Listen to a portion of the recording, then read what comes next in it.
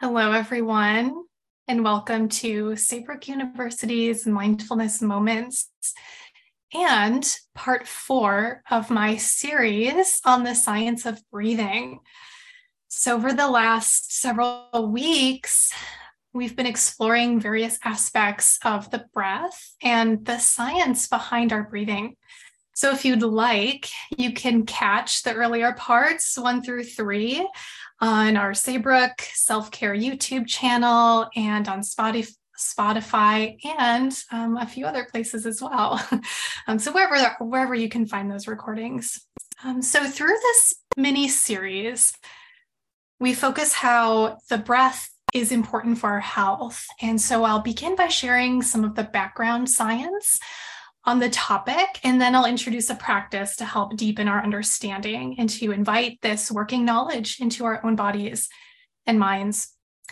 So today our focus is on rehabilitating or correcting the breath by consciously altering the ratio between oxygen and carbon dioxide in the brain and the body.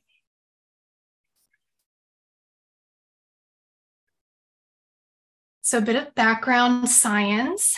As it turns out, many of us are chronic overbreathers. And so there's a good number of studies that have actually examined this and have looked into the breathing patterns in large numbers of people and have shown that most of us are breathing way too much. And by too much, what we mean is anywhere from 15 to 20 breaths per minute. And so this is not usually like the deep, luxurious breaths, but really like that shallow chest breathing. And so this throws off that balance of oxygen and carbon dioxide in the body. And so what we know also, and we talked about this last time in this series, is what's called the perfect breath and like that optimal breath. And this is where we can take in about 6 liters of air per minute. And that generally translates into about 5 to 6 breaths per minute. And so how are we supposed to breathe in a way where we get enough carbon dioxide? So without exhaling too much CO2 and taking in enough oxygen? Well, we first look at how we're breathing and then we can correct it. And this involves a few things. So first, breathing through the nose. And this is really important. And there's a ton of research showing how nasal breathing is what we need to be doing. And this is really important for our health. And when we breathe in through the nose rather than the mouth, this generates more air pressure and it takes us longer to exhale. And this helps us to breathe in a more healthier manner. We can balance the oxygen, balance the carbon dioxide. And this healthy breathing also involves taking pauses between breaths. And that's really important because we have this brain sensor called the pre-Botzinger complex, which helps us control the inhale, the exhale. It controls the rhythm of our breathing. And these pauses are not always there in our normal breathing, which can lead to overbreathing. And so this overbreathing, it leads to a deficit of carbon dioxide in the brain. And so anyways, this is kind of throws our whole system out of whack. But really the key takeaway here that I want to drive home is that we want to train ourselves to breathe in a healthy way when at rest.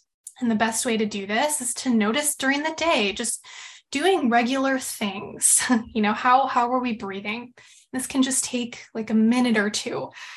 See what the breath is like when you're making the coffee in the morning or doing the laundry or answering emails. And that's actually a really interesting one because there's phenomena called email apnea, where we actually hold our breath when we're checking our inboxes. Maybe that's true for you. I know it is for me. So we can determine if we're breathing in this kind of healthy or unhealthy way. And again, what I mean by that is, are we bringing in the appropriate ratio of oxygen and carbon dioxide?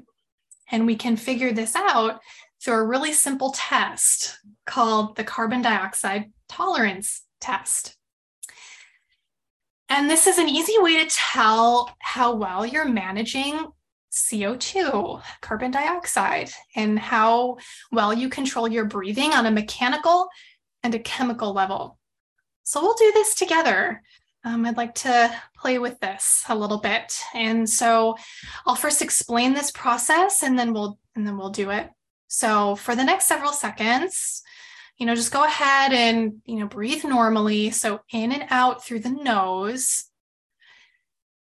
And you don't have to change the breath. So just breathing normally. And then I do want you to find some sort of a timing device. So this could be your phone, stopwatch on your phone, or a watch, or timer of some sort. So just some sort of time measuring device. And then what we'll do is we'll take in a nice big inhale deeply, inhaling through the nose, really filling up the lungs. We can use that diaphragm to help get that air into the belly. And then after we take that big breath, you're going to start your timer. And then we're going to measure how long it takes to deliberately exhale through the nose. And I'll time this as well. So it's okay if you don't have a timer. I'll time this as well, but you might want to have your own. Okay, so we're going to breathe in as much as we can through the nose, fill the belly. When I say start, you'll then measure how long that exhale takes until lungs are empty.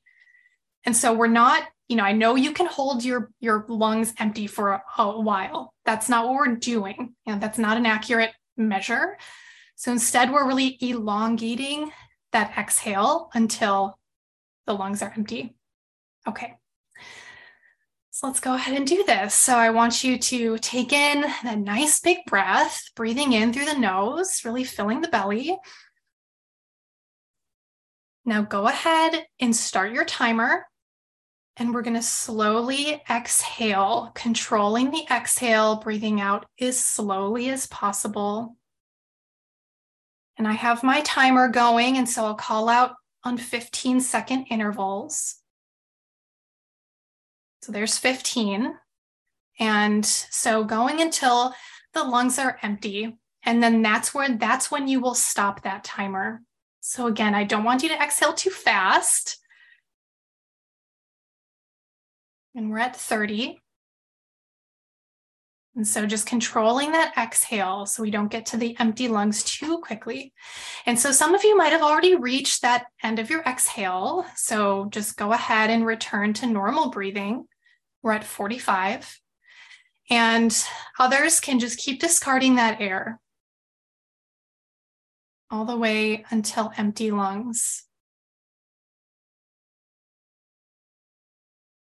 And we're at 60 seconds on my timer.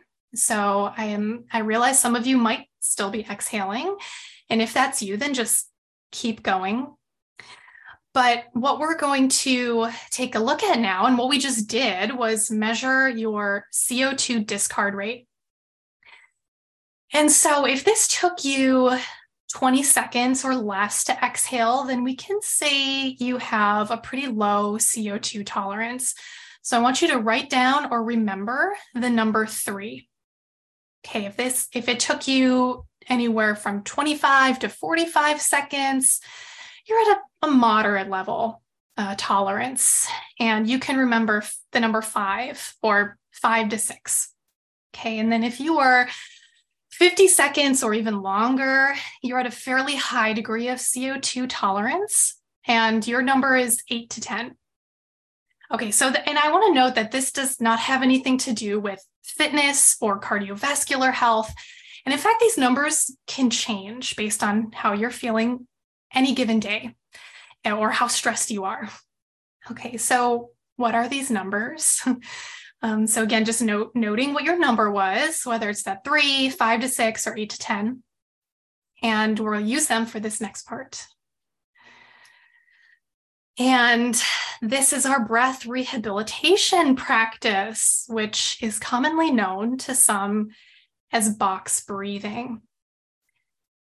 And so what we're doing here is an equal part inhale and exhale with a hold in between. And so you're kind of breathing in a box. So you're inhaling, hold, exhale, hold. And so you have your number, and so you know how long your inhales and your holds will be, right? So remembering from that last slide. So if you have a low tolerance, for example, your number is 3, and so you'll inhale for 3, hold for 3, exhale 3, hold 3, and repeat this box breathing cycle. So we're going to do this for just a few minutes here, a few rounds of box breathing in your own space and in your own time, according to that number that you received from your carbon dioxide tolerance test. And just to remind you, it was 3, 5 to 6 for a moderate level, and then 8 to 10 for high tolerance. Okay, so just go ahead as you feel ready and begin this cycle of box breathing.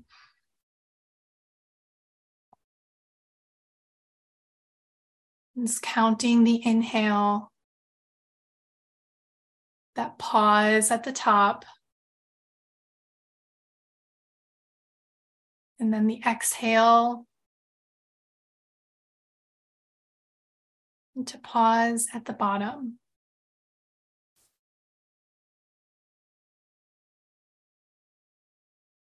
And I'll just hold a minute or two of silence here for you to focus on that counting and the breathing at the pace that is working for you.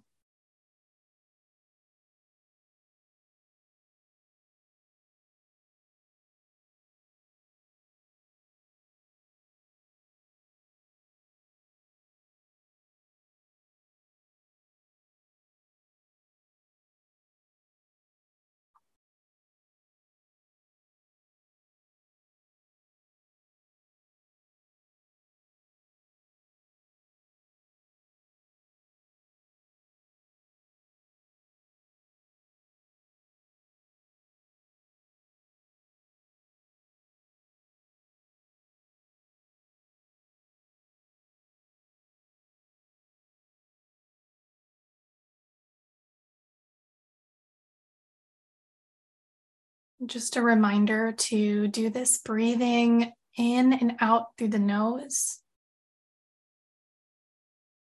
Or maybe you would like to exhale through the mouth, but keeping that inhale through the nose.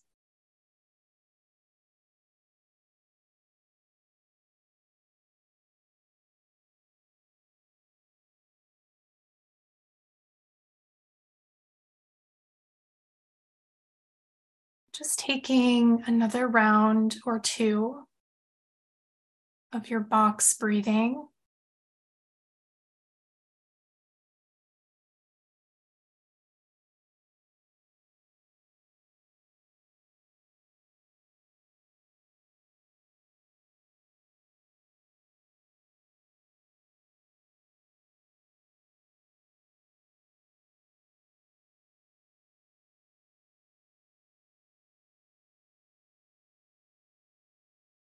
And in your own time, just returning back to a normal pattern of breathing, or you can keep going if you like.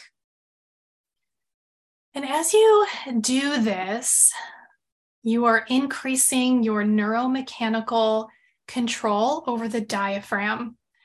So when you deliberately focus on a particular aspect of your nervous system, you increase neuroplasticity, especially when you actively take control over something that you don't ordinarily think about, something like the breath, because this is making the brain actively rewire and pay attention to that circuit.